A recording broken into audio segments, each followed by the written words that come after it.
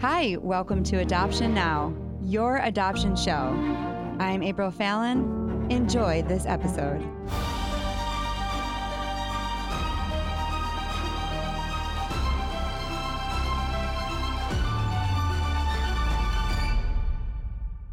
Welcome to Adoption Now, telling your adoption story. I'm your host, April Fallon, and we are in season 7. We are so excited about all of these stories. If you're new to Adoption Now, we tell stories from the perspective of the adoptee, birth parent, and adoptive parent. My husband, Noah, and I have 4 children through adoption, and we started the show as a radio program in Denver. It has become the international podcast you hear today. We're so honored that so many people worldwide trust us to share their journey in adoption. We have honestly learned so much. I always say it, you guys have heard it, but if it hasn't changed your life, it's okay. It's changed ours and made us better parents. I would love to talk to you today about the new website. I know we've been talking about it forever. Feels like years. But it's up. It's launched. You got to check it out, adoptionnowpodcast.com. We have new merchandise. You have to check out that mug. I love that mug so much. And the onesie, the baby onesie is really cute. In fact, we ordered some and they're just so cute. So check it out. Let me know what you think, and hopefully it's helpful to the community. I wanted to update you on our family. I am homeschooling AJ and Malia. Oh my gosh, it's so hard. 6th and kindergarten. And I just want to say that if you homeschool, I commend you. You are amazing. It is the hardest thing for me that I've ever done. I mean, my kids are loving it, don't get me wrong, but staying home and teaching math is like so challenging for me. I didn't even like it when I was in school, and now I have to be home and teaching math again. But my kids are doing really well. And ultimately, sometimes you have to make that choice, especially when you're talking about adoption. If you feel like your kids are not thriving, sometimes you have to make a really hard choice to rearrange your schedule, your work schedule, and bring them home.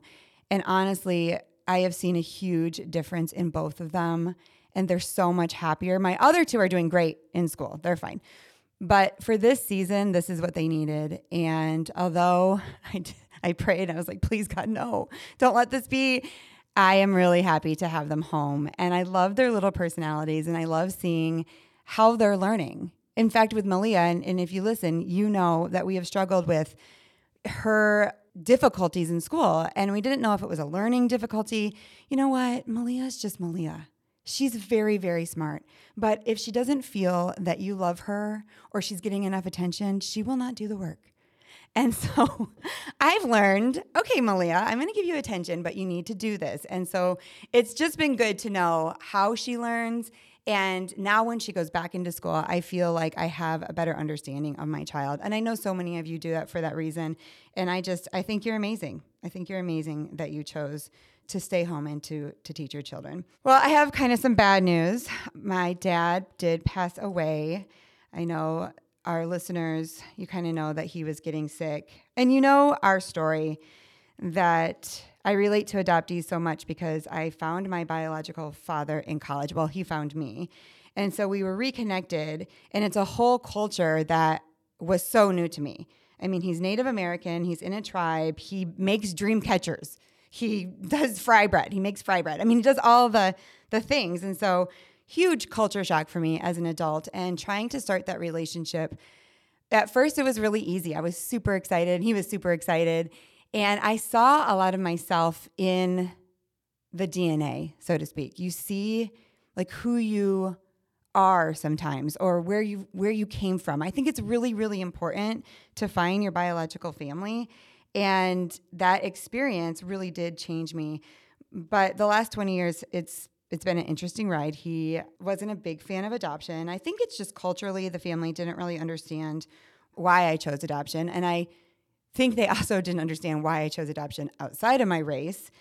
And that journey has, for us, kind of took us away from the closeness with my dad. And just all that being said, even though you're not as close to a parent when they pass away, it's really hard. And it's been a very, very challenging season. Noah and I did get to go back to Wisconsin and say goodbye to him. So very thankful for that. But it is a time where we feel exhausted and grieving. So if you think about us, pray for us. We would love that. So much going on, but I'm excited about today's show because, I'm always excited. And this guest is doing work that I feel very passionate about. I think this topic is one of the most important topics right now in the adoption community. I think all adoptive parents need to talk about it and be familiar with it. Today, we have a neonatal nurse practitioner here who works to improve the outcomes for babies painfully withdrawing from opiates. After being exposed in the womb, they really struggle, and she has created a place to improve support for, number one, birth moms in recovery, and also for babies who are detoxing from these drugs that they're trying to get out of their system. She's been a nurse for 30 years and is recognized nationally as an expert in these areas. In November 2020, Tara took her passion and opened a facility called Hushabye Nursery. Tara Sundem, welcome to the show. Thank you. It's a lot to say. I kind of butchered your intro, but You're great. It's just such a big topic. Yeah. It's heavy, right? We usually have like, yay topics. And this is like, oh, my dad died. And now here we're talking about this like heavy topic with drug exposure. Tell us your journey. How did you even get involved in helping babies? So like you said, I'm a neonatal nurse practitioner. I've only taken care of babies for the last 30 years. That's it. And in about 2015, we started seeing all these babies coming into our NICUs withdrawing. And it was like, what in the world is going on? Mm-hmm. And I actually needed to be closer to my kids, needed to not work 45 minutes away. And so I started working in just a tiny little NICU close to me.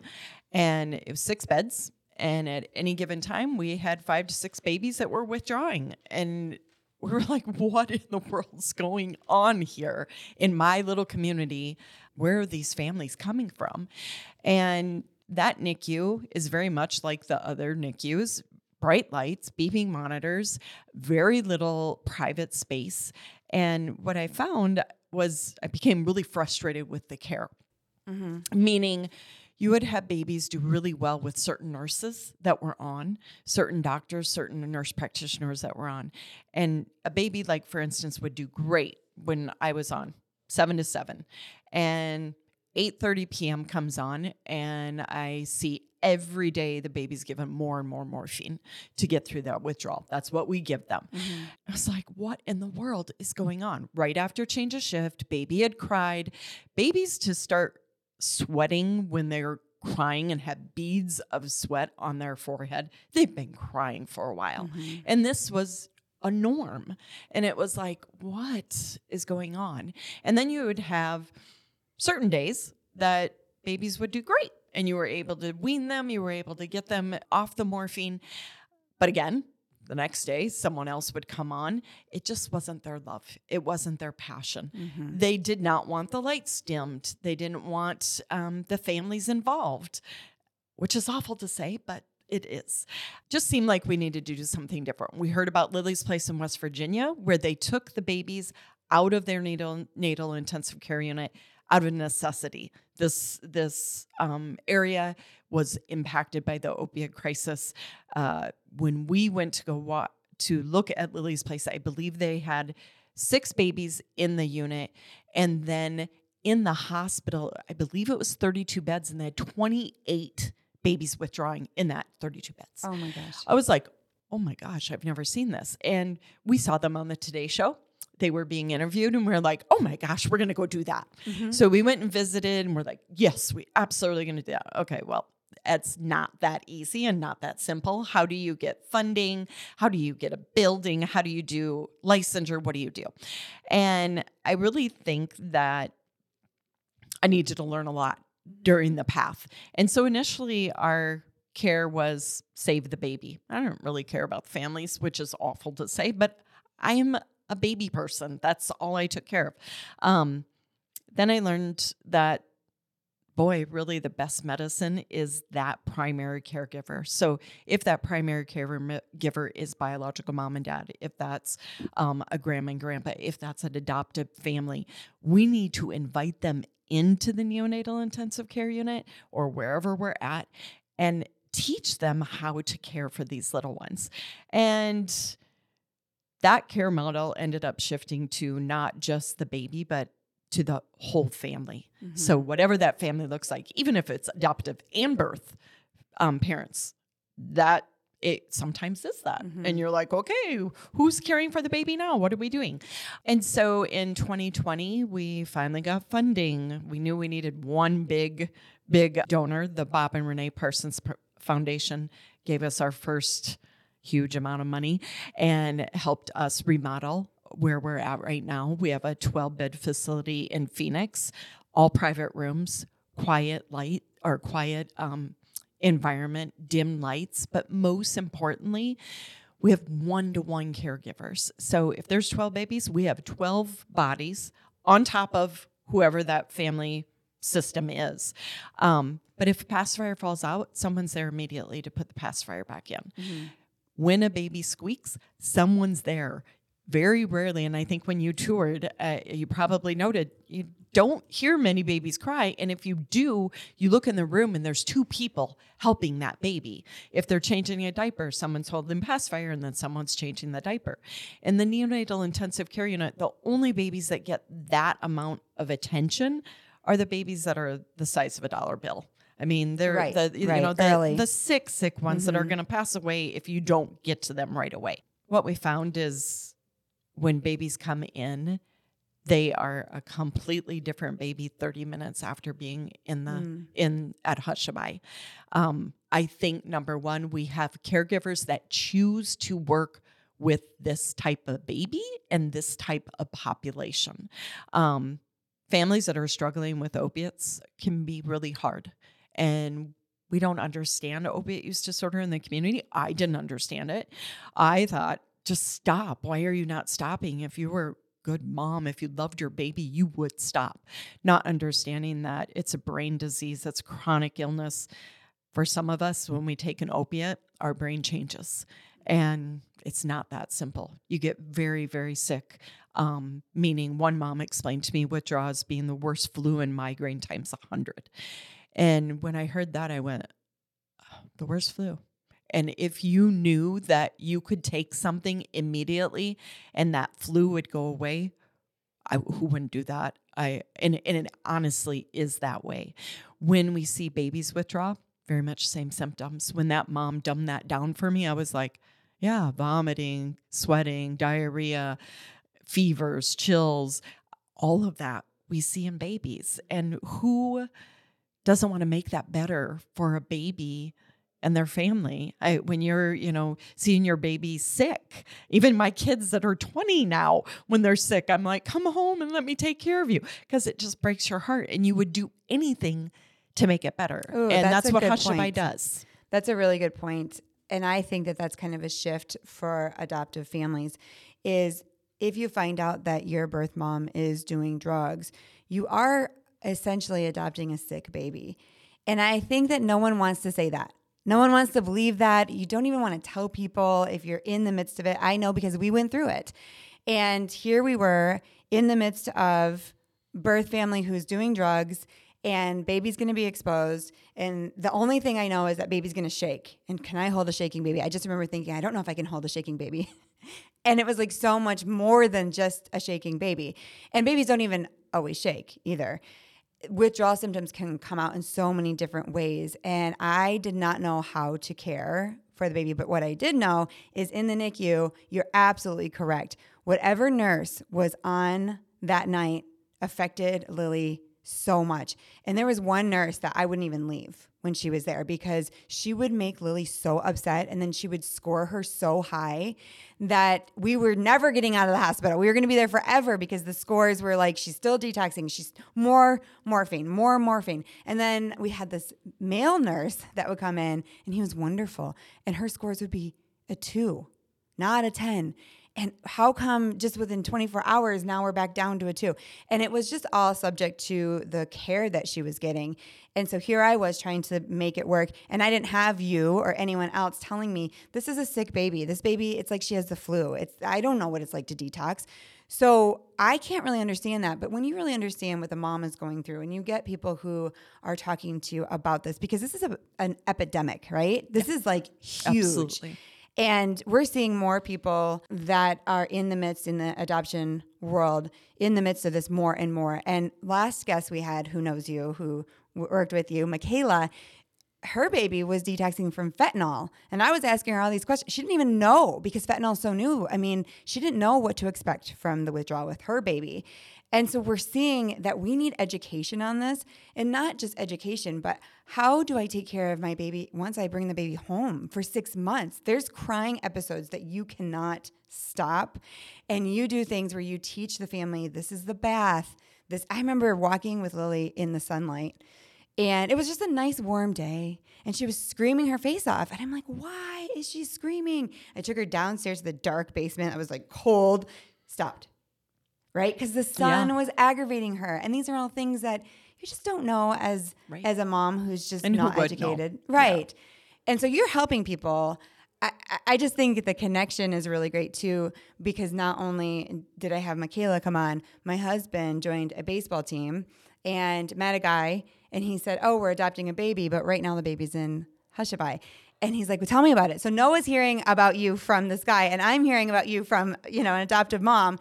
And he comes home and he's like, I got to tell you about this. I'm like, oh, I heard about it too. And I would love to see these homes in every state. I would love a place where families can go that they just have the support and the people know what they're doing. The nurses really do care. And then, you can help them, because I'm sure you have people call you afterwards and say, baby won't calm down, or what do I do? Absolutely. What this weekend happened. Developmental plans you make for them. Right. Let's talk about that. So there is not much as far as literature telling you what to expect. Any baby in the neonatal intensive care unit, if they're born at 23 weeks or if they're substance exposed, we know they're at higher risk for developmental delays and deficits. And so loving your baby, as we all do, and just waiting, making sure they're getting the assessments that they need, meaning that, yes, your pediatrician's great, but your pediatrician has 15 minutes to see you. And so seeing a developmental specialist, making sure that they're meeting the milestones that they are supposed to be. I know when you're caring for your baby, you see them every day. And so you don't notice like the little things. Sometimes I'll see moms with their babies and their little one comes in and their eye is crossed. And they don't even notice. And I'm like, are we seeing somebody for that? And they're like, what are you talking about? I'm like, her eye is just kind of waving toward the center. They're like, oh, I didn't really notice that. And so us doing a referral and going, okay, let's go and get that, fixed. That's an easy, for the most part, fix. You patch the eye. Yes, they don't like it. It ends up going the way it's supposed to go, and you fix that. But when you're seeing your child every single day, sometimes those little things, those subtleties, you miss. And so having that developmental specialist is huge. I tell all of my families that withdrawal can last, studies now say 9 months. Not all the time, so nobody panic, but here and there, it almost is it colic? Is it a tummy ache? Is it teething? Or is it withdrawal that's coming out? Because it's very much irritability. I tell everyone, go back to the way Hushabye was. Quiet, dark environment. Have a day just in the nursery or, in your house. Just like you said, take them away from the sun. Maybe put them in the bathtub.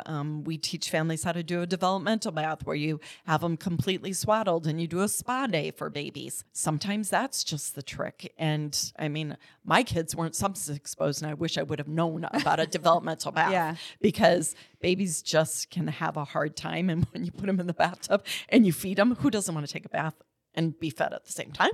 I personally would, but sometimes that's what they need. And when you do that, they thrive. My hope is that Hushabye builds the relationships with families that in 5 years, I have contact with them to know that they went to kindergarten and a 30-kid classroom was not what it took. You know, is it homeschooling? Yeah. You know, is it homeschooling? Is it finding, you know, a classroom that is 15 kids? Not saying that it's the developmental delayed classroom, but just the not so hyper stimuli. And that's truly what I think. I mean, my son did better in a smaller environment. He just did. Yeah, I think most kids do. I think recognizing, like you said, what are common things that you can look for in your baby that show you they're still detoxing or they are detoxing. Because sometimes you just take a baby home that is detoxing and you don't even know that they are. They didn't check the meconium. They did not check the baby. Yeah. They did not suspect mom was doing anything. And then you have these symptoms and you're kind of confused at what's really going on. I would love, and you are passionate about this too, the stigma around the baby. It really is hard because when you face that you're adopting a sick baby, you don't want people to know. I don't know why it is, but you are like, no, the baby's fine. The baby's perfect. Look at the baby.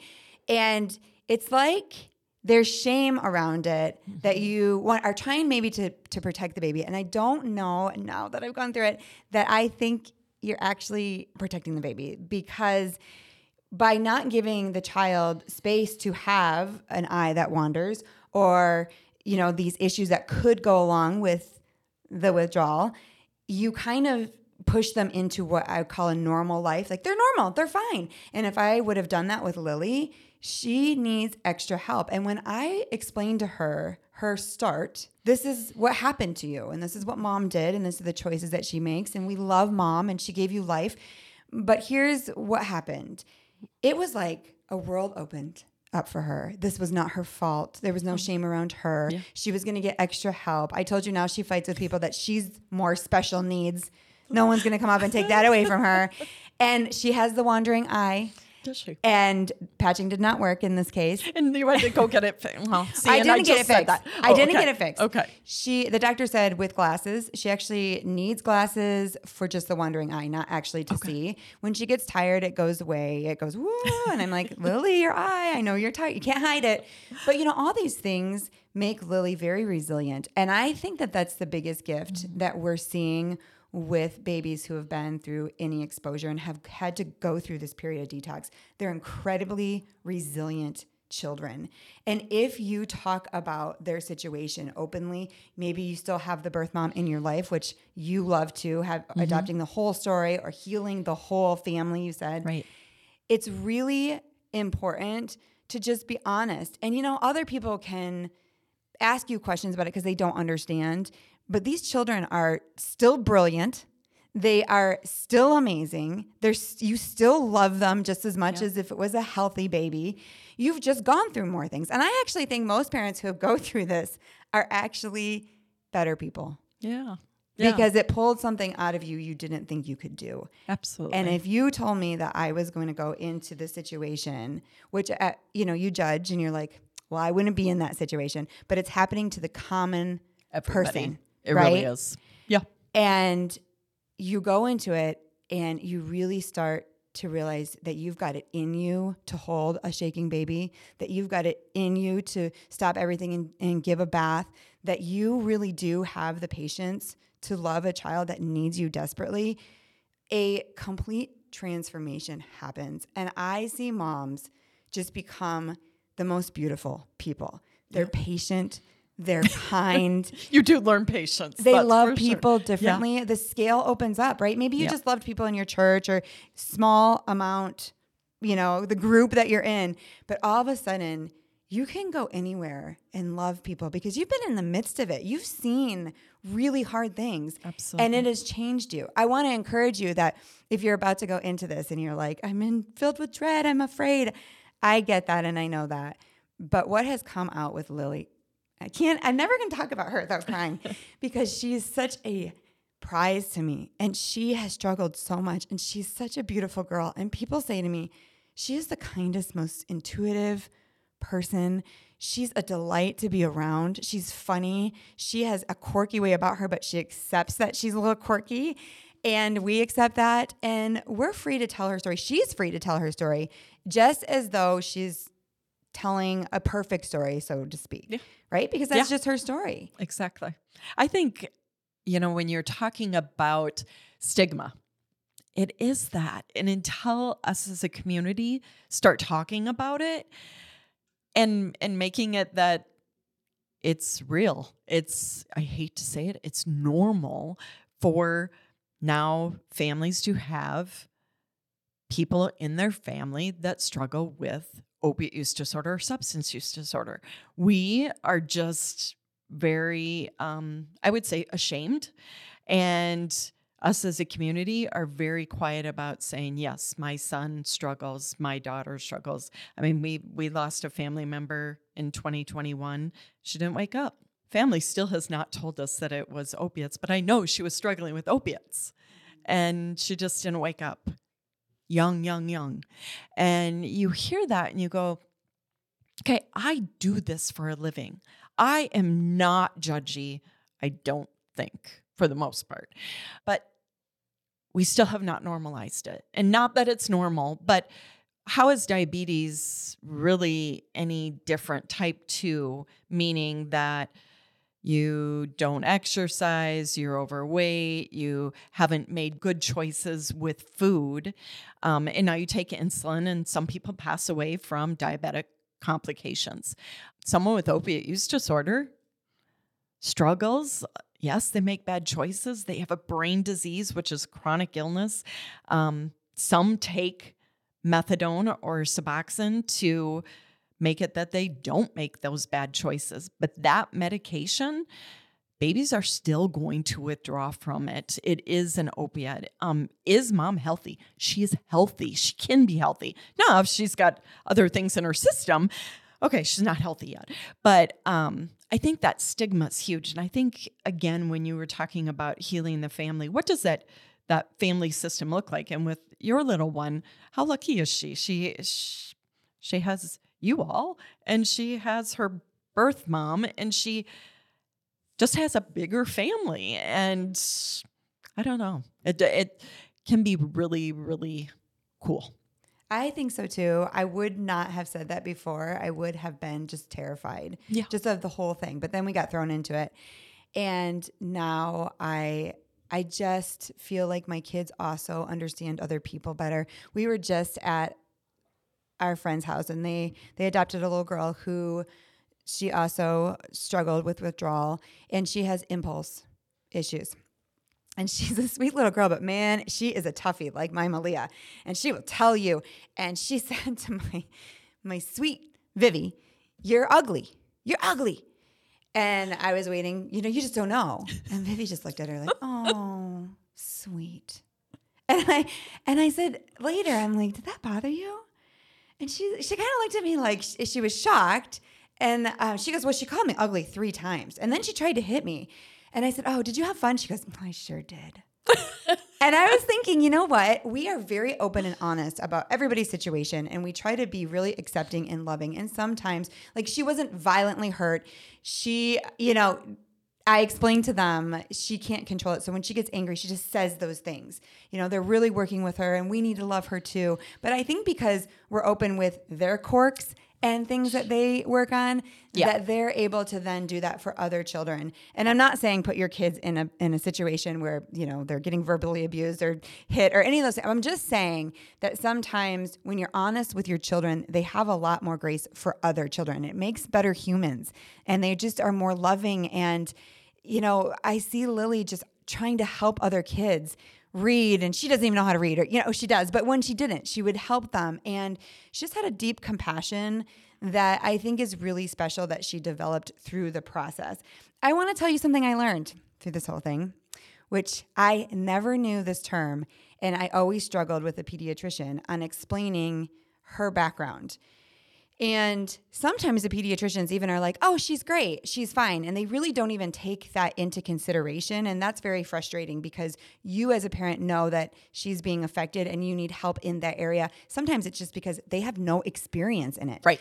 But The term is NAS baby. Yeah. Explain that. Neonatal abstinence syndrome, or now they're calling it a NOWS, neonatal opioid withdrawal syndrome. So if your baby is only exposed to opiates, which not very often, if you're getting something off the street, is it just opiates?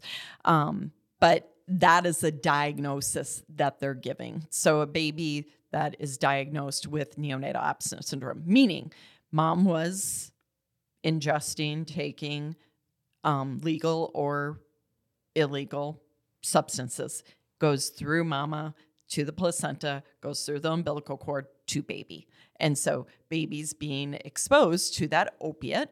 When the umbilical cord is clamped, baby starts to see or realize that not being exposed usually within the first 24 hours, and you start seeing those tremors and a really high-pitched cry, which is almost like a cat cry. I have a baby right now at Hushabye. I haven't heard that for a long time, the pitch that he can hit. But now he's 2 days past and now he's much better. I'm like, oh, well, that's better cry. We're getting there. But, and then you have that vomiting and diarrhea. And when you were saying, what do you expect like later on? What do you see? And a lot of times people will say, I have the worst diaper rash and I cannot get rid of the diaper rash. And it's not from you being a bad parent. It's probably those periods of withdrawal that maybe your baby's tummy just doesn't digest stuff great. So many times everybody's changed formula and formula and formula. Oh my goodness. We were there too. Yeah. You know what the doctor told me for that is to soak tea bags, Lipton iced tea bags in cold water and put it on your baby and then put the diaper on and let it sit there for like 20 minutes. They actually will probably, you're like, is the baby going to let it? Yes, because it's so soothing and relieving. Really? And we cured the diaper rash through that. Yeah. Yeah. Oh, try it. now Let me I'm know. like going, oh my gosh, really? Yeah. I mean that and like Monistat, because sometimes it just gets so bad it's to so yeast. bad. So you're using Monistat, cream on your baby and trying all these different things. And it's important to have a community of people who get it, really get it, and talk to your doctor. If they don't know what an NAS baby is or they don't have any experience, find another pediatrician because it really does make a difference. It really does make a difference for even your school. I had my kids in school where they had never, ever even heard of that or seen a child like that. Yeah. And they didn't understand some of the things that children need. Your child may always need a break. Yep. Your child may always need a dark room to go in. We would find Lily at 3 years old in the basement. And she was fine, but she needed a break and she needed a dark place where she could think. She's still like that. Like Halloween never scares her because she just, darkness is fine for her. So things jump out and she's like unfazed, That's so funny. But she does need that. And I didn't realize that when she was 6, 7. I'm like, come on, because we're such a go family. And she was getting so overstimulated that and then they make those bad choices or they're impulsive and it's crying like, and screaming. Right. And it's like, okay, well, we're putting them in an uncomfortable place for them right now, not understanding that that's the case and that they'll do better if you put them in their type of environment, not our type of environment. And so I wouldn't say that it's like abnormal, that it's just different. It's just what they need. And I think everybody, you get to know your kids and you obviously know what your little one, how they thrive and how they don't and what's good and what doesn't work. And you'll learn by trial and error. You'll be like, oh yeah, that was not good at all. And you end up not doing, whatever you ended up doing. But I think one of the biggies is babies feed off their parents, your anxiety. And so I always tell families, I have 2 adoptive families at Hushabye right now, and I just keep teaching them how to deep breathe. And I'm like, I need you to take like the biggest yoga breath you possibly can.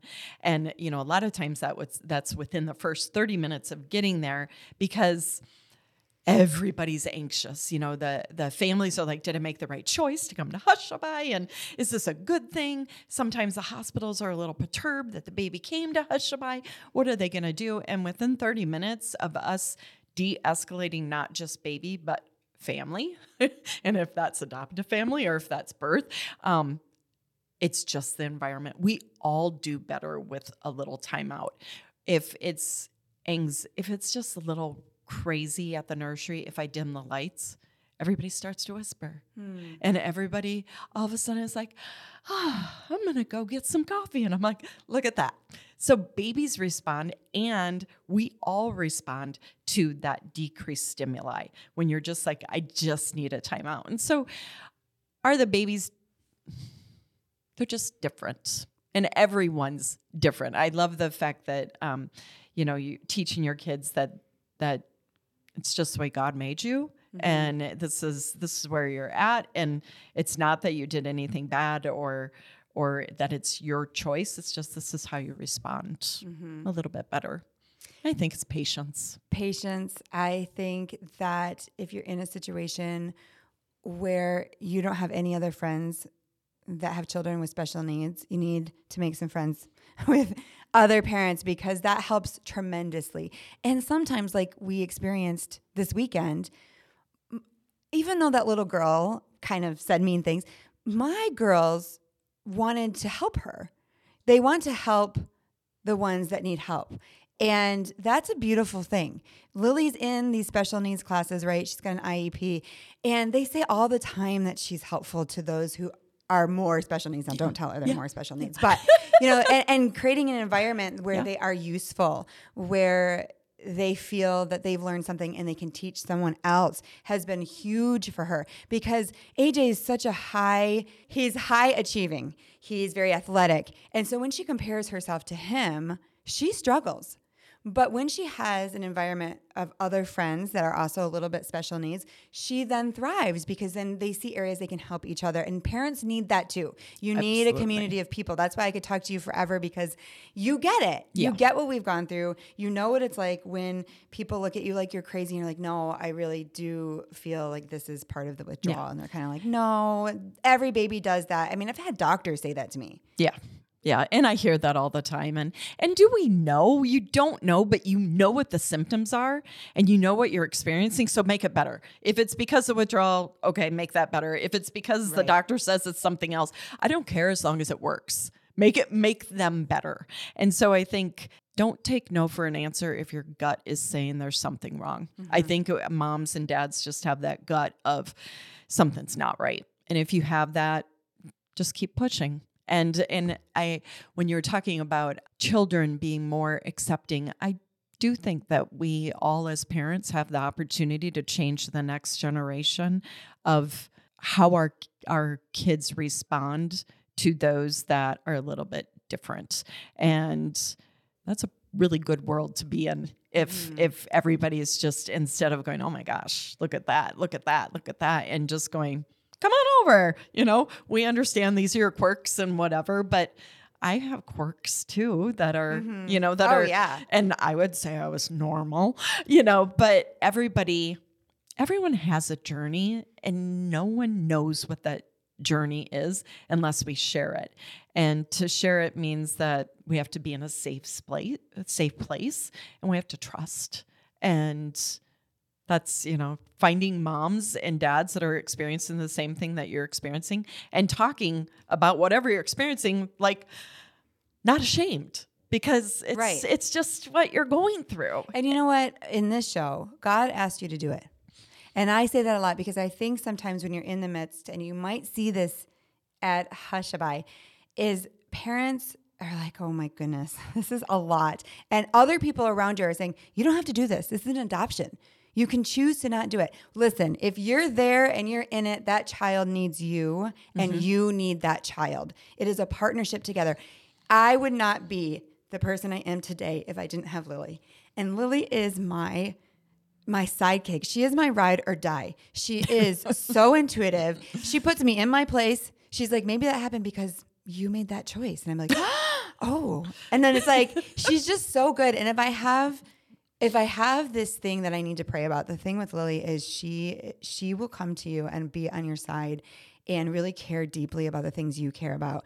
And I don't know what world I would live in without her. And so I needed her just as much. And I want to encourage you right now, if you're in the midst and you're like, I can't do it, and everyone around me is saying give up, you can do it. And now we have these resources, like what you're doing, Tara, that help these families understand that they can do it, and you will find the program, and you will find the doctor, and you will figure it out. I promise you, if you don't give up, the mystery will be solved.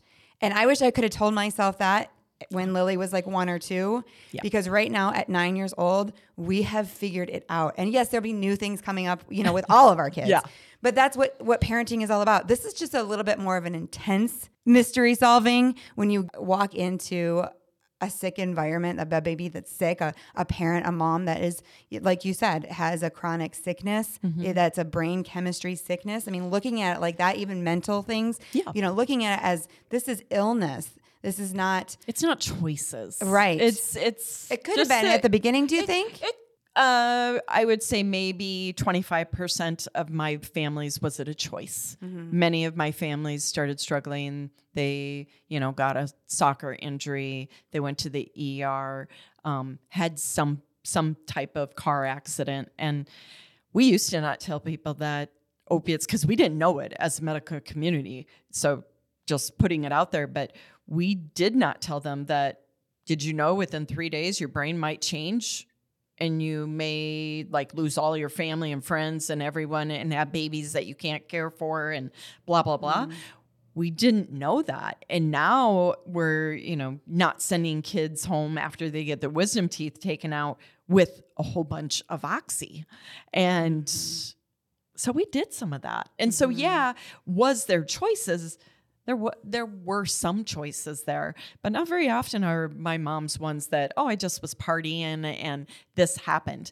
There's usually something happened, or there's trauma that led to it where you go, okay, there were choices, but was it their choice to be molested when they're little? No. Something led to that. And again, what is your journey? What is everyone's journey?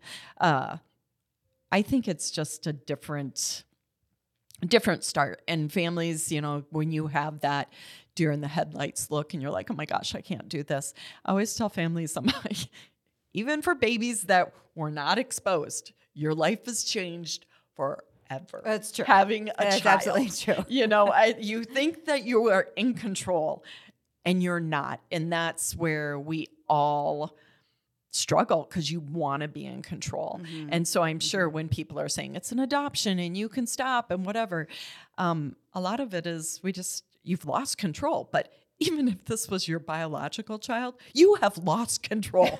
Believe me, they have taken it from you. And just reach out. Our website has videos and stuff, how to soothe your baby. But I think the biggest thing is talking to people. When I talked to moms this weekend, when I talked to a mom at 1:00 in the morning, I made her do the breathing and they were better. And I was like, so do we think we should go to the ER because I can't do anything from here? And she's like, no, I think I'm better now. And baby's quiet.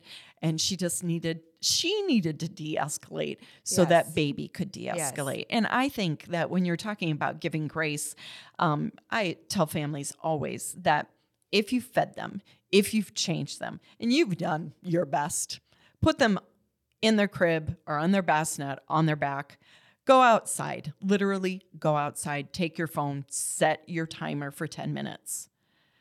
Get yourself together and then go back in. Your baby is going to be a different baby because you're going to be de-escalated. And just knowing when you go back in, it's like, okay, let's try it again. Let's do what we were doing. Maybe then you're going to remember, I should do the deep breathing. Oh yeah, I should put them in the bathtub. I didn't think about that. Oh yeah, because when you're in the midst of it and you can't get a baby to stop crying, that's awful. I mean, I've had it at Hushabye one time since we opened, but I had a little man that, oh my gosh, he was the second most impacted baby I've ever taken care of in 30 years. And I looked outside and, looked out the door and I was like, give me a dose of morphine. And you guys, I can do that because we're in a medical facility, but I was like, give me a dose. And we gave it to him. It didn't even faze him. And it had been maybe 10 minutes, but the whole time I am holding a screaming child. And I am a baby whisperer, but I could not get him to not even faze him. I'm doing the deep breathing. And I looked out again and I'm like, give me another dose. And they're like, another dose. And I remember the nurse's eyebrow just went up like, you do realize if you give him too much, he's going to not breathe. And I'm like, that would be better right now than him screaming. And then I look back and I was like, okay, good eyebrow, because that makes me go, just give me half dose and let's give it. But what I had to do was put him down, and we shut the door and made it just a little crack, and he settled. Now, did I give him medication? I did, but we were all worked up. Him, all of the caregivers, everybody was worked up. And when we laid him down, I think he was just like, oh my gosh, thank God. You guys, all stimulation is gone, because sometimes, we hold them really, really tight, and sometimes they don't want to be held. Mm-hmm. And, when you're talking about fentanyl, babies are withdrawing way differently on when they're exposed to fentanyl. Some scream, and then some chill. Just are totally chill, but they have vomiting and diarrhea and temperature and that stuff, but they're quiet. But then, they won't eat because they don't feel good. Because think, if you have the worst flu and migraine, nobody goes and eats a turkey dinner. You just eat saltines and some ginger ale, and you hope that you don't throw up. Babies that are exposed, a lot of times just feeding them little bits here and there, which is a big difference than the neonatal intensive care unit to us. We just feed them on demand. In the NICU, we're every 3 hours they have to eat no matter what. If they wake up an hour early, we're not feeding them because it's too early. We're going to make them wait. And then they cry and you sit there and go, why? They were hungry. But you do find that sometimes with these little ones, you put them on the changing table, and this is not developmentally appropriate, but when you're trying to get them through, you put them on the changing table, they're quiet, and you're like, are you kidding me? I'm not holding you. Usually babies that are exposed want to be held tight. And then you give them the bottle, and all of a sudden they eat the whole bottle, and you're like, this is totally not okay. To get them through that acute process, you know what? We do whatever we can to survive. Wow. For the baby and for the parents. And I always tell moms and dads, I'm like, you do what you can do to get through. You're not a mom or dad. You just, that's what you find. So I can tell people, try this. But was it you that told me cold water? Yes. And she's still like that.